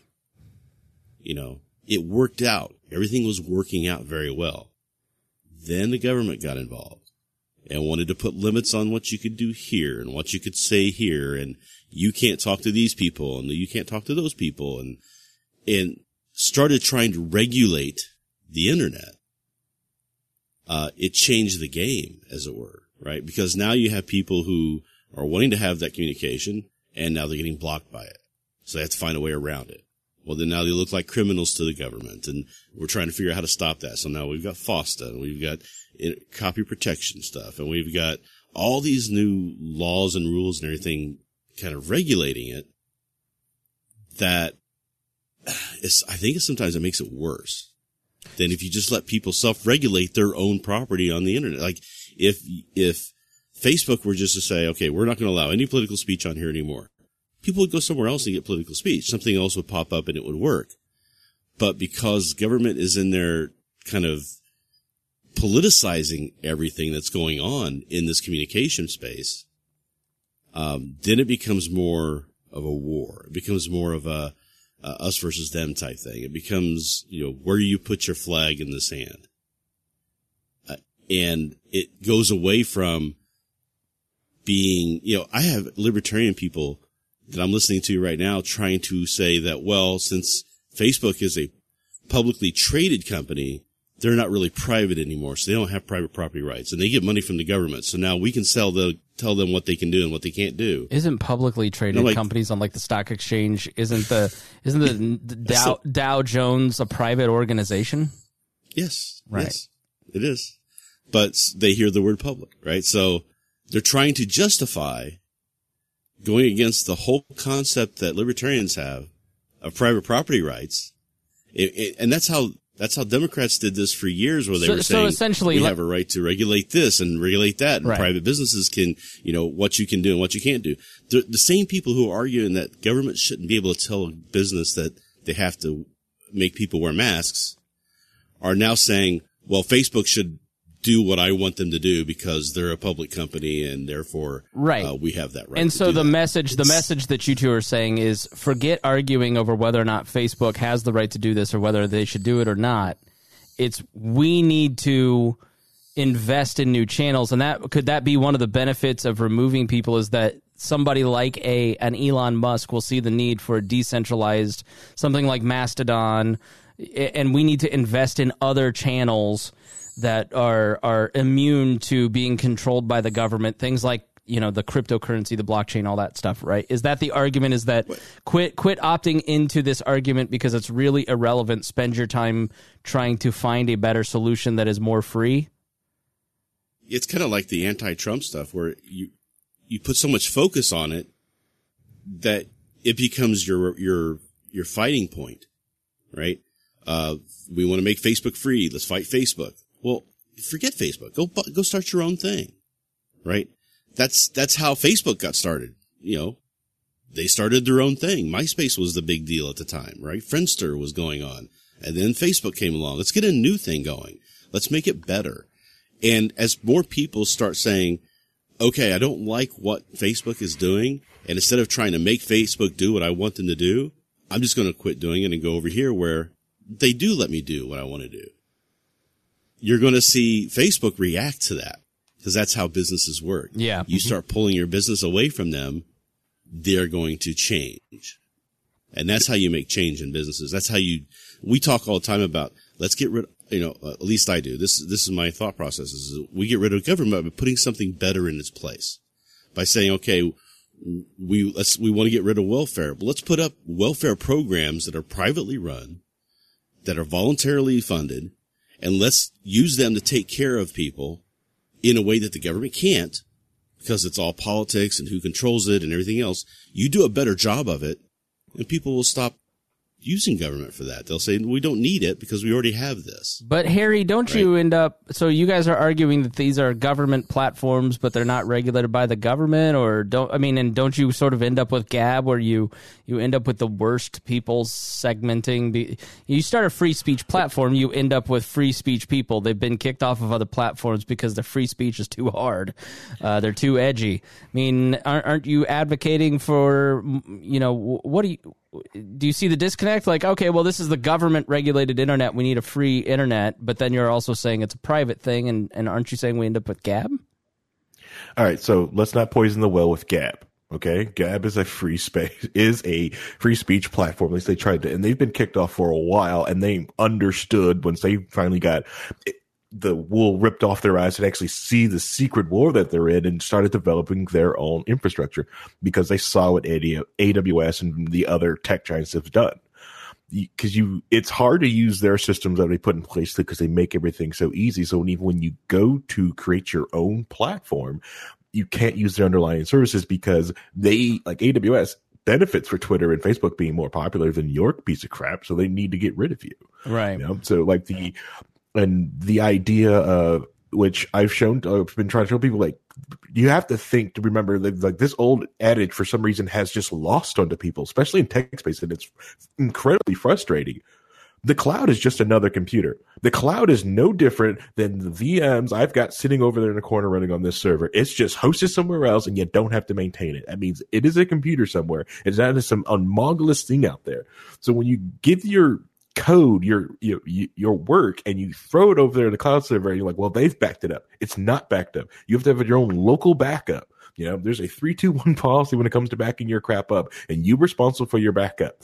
Because if you had great backups, just like Kim.com and Pirate Bay, if they shut you down in one spot, you can instantly come back up. Okay. Yes, people, because you've got to find a new hosting place. You've got to find these different things. It is frustrating because all these people have been sucked into that whole Silicon Valley, like, corporatist system, that you're trying to get them out of it. There's the glitz and glam that the AWS makes everything so easy. They make all these things easy. Ease of use is really the selling feature. Correct. And so you don't understand how anything of this is built. This is one thing, like, I think I hammered you for years about doing stuff like that. And because I was watching you go down that road, and it was kind of, I stopped. I kind of gave up, and I think, like, something happened, and, like, I think it was the Austin Peterson thing that you noticed that, crap, if I'm locked into these systems and I can't be agnostic and do what I want with this thing, they can flip a switch and my stuff is gone. Yeah. And no, I mean, my solution has largely been, like, listen, I mean, the type of show that we do, the people that we are, the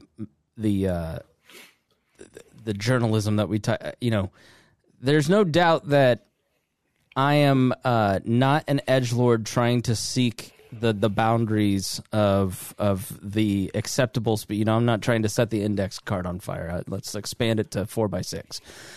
But I fully expect that these big tech companies, the first sign was taking that piece of journalism down, that piece of information off of YouTube. And then so now you're on their radar. And then, I had 5 dings on Facebook last week for community standards in a single day, right? So now all of a sudden your account gets flagged. And then, there's no doubt that in the span of, 2 to 5 years or whatever it may be, doesn't matter how middle of the road or centrist you are or whatever, they don't want you there. They're going to take you off. They're going to take my accounts. Like, I've accepted that, right? Like, so trying to, like, I play by their rules because I know their rules. I understand, but I'm also not like an edgelord, right? So right. I'm in less danger than most people, but if I'm right that their bottom line is hurt by politics at all, then it's inevitable. So I've got to diversify. And so what I've done is diversify into many different platforms and different ways. You can hear the show on multiple platforms. There's 2 email subscriptions. There's 2-3 websites. There's different web hosts. Like, I've tried to build an octopus. That stuff is kind of expensive to do. Thank you, Wall Plus members. But, there will come a point in time where they just go, I don't want you here anymore, and I'll go somewhere else, but now that I'm kind of watching, I'm going, is Discord enough, or Substack, or these companies, or my web host, or some of these other things? You go, all right, I was right 2 years ago when I said, conservatives, you've got to stand up for Alex Jones. Libertarians, stop talking to me about property rights. You don't understand what I see, thanks to Harry, is coming. Because what we talked about at the time was, you need to defend Alex Jones. The time to kill this is right now, in its infancy. You have to stand up now. And everybody just kind of went, well, it's Alex Jones, fuck him, and I don't want to defend that guy, and I'll be fine because I'm Ben Shapiro.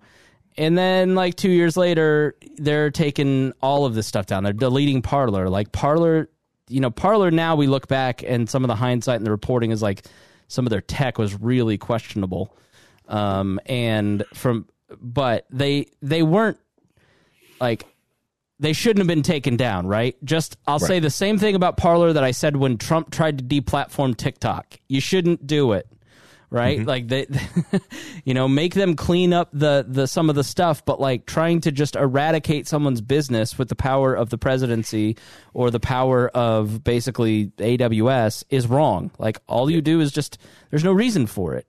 So it is saying, like, listen, I may not be on Facebook much longer. Follow me on, even Minds or Parler or Substack or some of these, or a Gab or whatever. Is that enough, Harry? All right. So you got to find something that's outside a lot of the systems. Email is great. Email is a protocol. It's old. Everything that's from old school internet days is hard to stop and hard to censor. So if it's, possibly older than Reinhold, you want to do that. So that's IRC chat and email. Okay. Those things are hard to stop. Horse and buggies, I mean, Signal and Wire. What is it? Telegram. Telegram just deleted a bunch of channels. Everybody's like, let's go to Telegram, and Telegram's like, nope, Trump channel's gone. Right.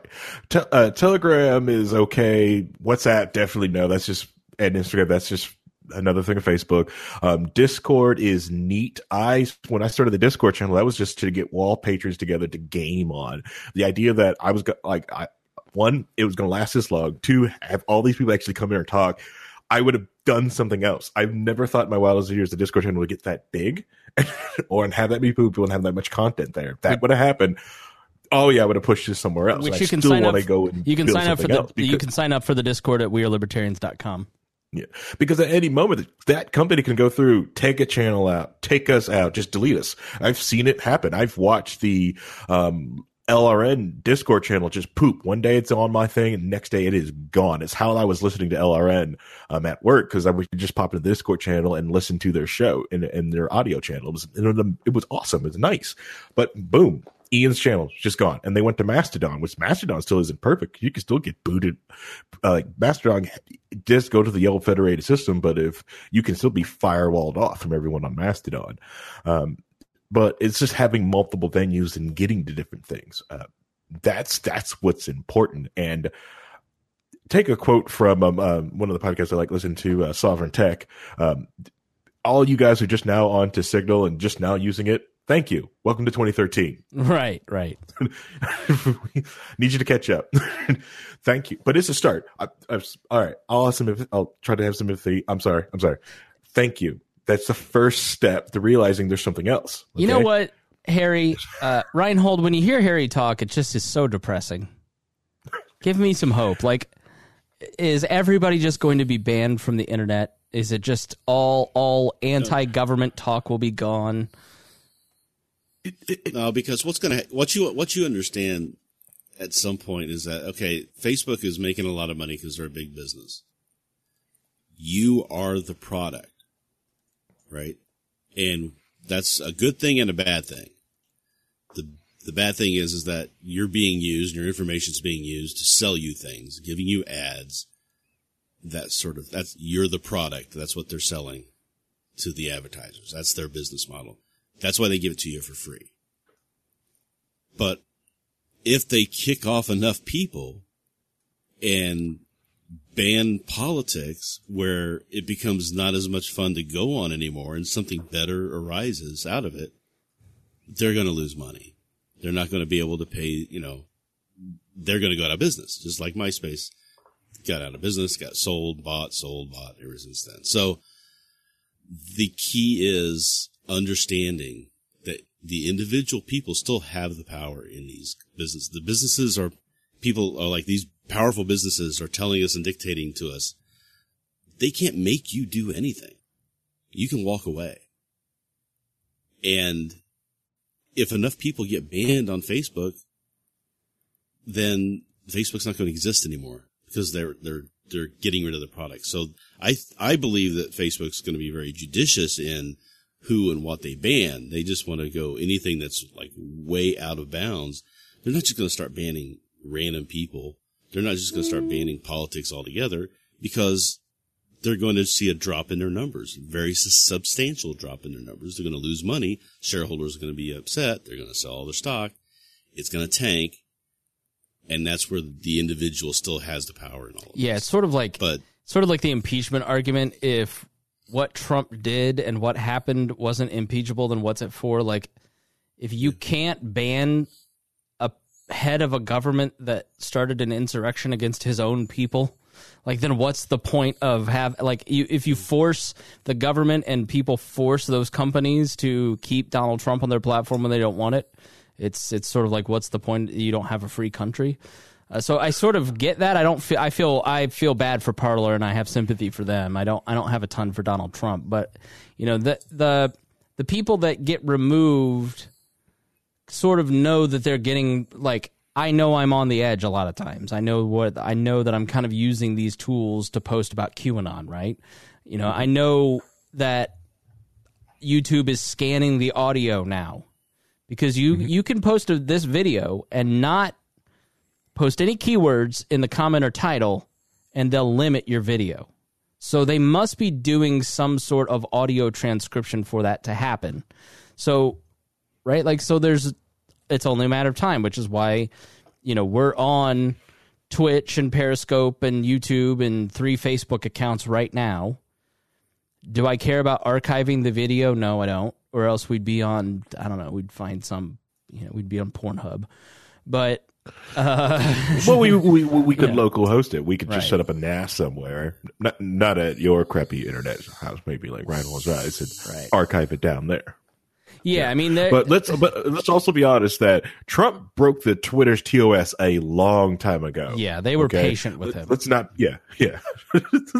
let's not get around. Like all this bullshit about let's enforce the rules evenly, and they need to be clear about this. Like, please, Donald Trump got away with it because Jack Dorsey and Twitter constantly said, exactly, their stock dropped like $4 billion. And Jack Dorsey basically said, like, this is public interest. But once you're not president anymore, and like, let's again go back to like people who are in an opposite position of you. Let's think about how they think, put ourselves in their shoes. Like, if you are a liberal elitist in San Francisco and you believe that Donald Trump represents the greatest threat to the American people in the history of ever, like, and they're using your platform to foment a revolution, like, wouldn't you make the choice to take that person down when there's probably serious, credible threats that violence is being plotted for this coming week? Like, if you are the business owner and you just saw what happened at the Capitol, and then all these people on your platform are saying, yeah, we're going to do it again on the 20th, but bigger. And you're getting information from the security state that they're going to use your platform to make it bigger, and it's going to get worse. And then something on the 20th happens, and you didn't act, and you did nothing. What happens to you then, right? So it's like where I look at it and I go, I guess they didn't act irrationally, but what they didn't fully understand is that became the Reichstag fire to the QAnon movement. It by acting, you increase the chances of something happening because the persecution that these people feel seems realistic now because they have a direct evidence. You have people losing. The We Are Libertarians Twitter lost 1,000 people, and we're not followed by a lot of like crazy people. You got people like some of these conservative commentators losing tens of thousands of followers. Okay, well, now you've just pushed them into silos, into encrypted channels, into a less of a chance where they're going to be checked by other people, and you've made a lot of it worse. So, you know, that's an impossible position. You either make it worse or you are complicit, and, like, there's no... I don't want that job. I mean, fortunately, I just get to bloviate on the internet here, but I see that choice, and I go, that probably, you know, and then people go, collusion, they colluded with each other, like... Who understands the challenge that Mark Zuckerberg has better than Jack Dorsey? Right? Like, I'd email Jack. I'd be like, hey, bud, what's going on? What are you thinking? So there probably was some level of coordination between these different groups. Now, did they all act in concert? Like, Amazon was apparently thinking about taking Parler down for months, right? And we know that it was motivated by their politics. It was not motivated just by... They found a reason, in my opinion. And these companies act all within a 24-hour period so they can get their name on the press releases. So when CNN puts up Trump removed, their logo's up there because the PR department doesn't want to get missed out, right? Like, it's... I view it less as like collusion. I'm sure maybe some collusion happened, but it's more like groupthink and group action. Like, we need to look right to the right people and let's ban him all within 24 hours. So you're saying we should have banned him? No. Harry, make no mistake. We Are Libertarians permanently banned him that day. I made a statement on Twitter, and I am pissed that MSNBC did not put our logo up there. Donald Trump was permanently banned from the We Are Libertarians network. And we talk about it all happened in 24 hours. Remember, there was a thing that happened. I mean, they were responding to the same. They had the same response that we were having of, "Holy fuck, what is going on here?" Right. So I think that they, you know, you can say that there was some coordination, but I also think that it was a collective, holy crap. Yeah, we've got to do something now. That was I mean, this is. What happened at the Capitol is not okay and not normal, and people who think it was a stroll through the Capitol and just taking some selfies in the speaker's chambers, you're a fool. Like, you're not paying attention to what really happened. I mean, you got to stop reading the Epic Times. All right, well, we got to wrap up. Final thoughts, Harry. All right, so if you're taking a leisurely stroll through the Capitol, don't forget beforehand, download Tor. Download Tor right now. Download Tails. After this show, please download Tor. Please download Tails. Use Tor regularly. Tor stands for the Onion Router. The Onion Routing is a really, really cool, neat tool to try to surf the internet. To do it honestly, you should use it all the time. Even though you may say, I have nothing to really hide or do something with the quote unquote dark net, go ahead, use Tor, because there's probably someone around you that actually needs to use Tor to do something to whistleblow. And if you're not using it to give cover to that person, well, you just screwed him over or her over. So please use Tor. Help disguise people, because if they can find someone out, then they can, and then they will, and it's going to be bad. And then Tails. Tails is a great operating system. Have it on a USB drive. Tails is a Linux OS that that will boot up the OS on a computer, that will give you some pseudo-anonymity on the computer. So it's a new OS every time. It doesn't save anything. So once you're done with your system, you turn it off, everything goes away, and when you boot up it again, it's brand new again. Have the USB on you. Someone might need it. You might need it. So please download Tor, download Tails, use it, please. You know. Final thoughts, Reinhold? Or unless were you done? Oh, I'm done. Yeah, unless you want me to go into explaining what Tor is for people, but I can do that. Go ahead. All right, we'll allow 2 minutes for the nerd. All right, so Tor, or the Onion Router protocol, what it does is tries to hide where you are, where your internet packet started at, by going through many different, or hiding under different like layers of an onion. So every user in end nodes on the onion path. So you may start here in like let's say Indianapolis, but your end node point might be Austria or Luxembourg, because that's where you came out from.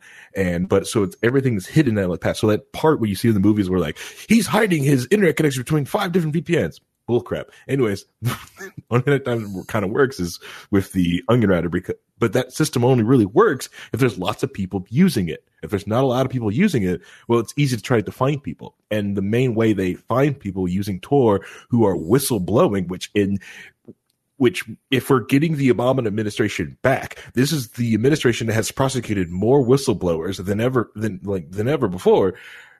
This system needed to be back into place and be re-strengthened. Not saying Trump didn't prosecute them either, but I'm just saying this system needs to be strengthened because there's going to be whistleblowers, and we're going to need them to have the cover and the confidence that they can get the information out there and not be found out. So please download Tor, use Tor. I will have to say that once you download Tor, you are on a government watch list. But hey, what's the point if you can't be on a watch list with your friends? Not just a watch list, but they are actively watching you because the government has access to Tor now. They've helped develop Tor. They have access to Tor, but they try to discover endnodes. But if there's tons of people on it, it really doesn't matter. They can't do anything because they can't. The more endnodes you have, the harder it makes it. Correct. I used to say that all the time. The more endnodes you got, the harder it gets. Reinhold, final thoughts. Final thoughts. One thing I wanted to bring up, I was talking about earlier, is that a lot of propagandists will use hate and fear as an emotion trigger point to try and get into your mind and get you past the critical thinking and the logic and reasonability that most people try to have. The answer to that, as I've been thinking about it, is another emotions that are just as strong or possibly stronger, and those are empathy and love, right? So there's a famous saying, anybody who's a geek or a nerd will understand where this comes from, but the saying is that hate is always stupid, love is always wise. And I really believe that that's kind of how you should be looking at your fellow people, the people in your society, the people in your neighbors, your enemies. Everybody is still an individual trying to make their way through life and do the best that they can do. So just give them some empathy, give them some understanding, call them out when they're wrong, but don't do it in a way that prevents the ability to reconcile and make that relationship still whole again. Yeah, because that chance is there. I have a couple books for you. I am making, every day we've got a book recommendation up at libertyexplained.com, as well as a new post every day, along with the podcast that you can subscribe to, libertyexplained.com.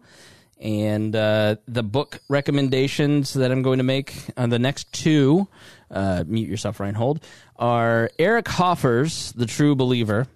It is about the power of mass movements and nationalism, and it's a very good book. If you want to understand the QAnon person and why people are doing what they do and why they think what they think. The other one is Charles Mackay's Extraordinary Popular Delusions and the Madness of Crowds. This was written in the 1800s. Have you ever heard the tulip story about how everybody invested in tulips and it all fell apart?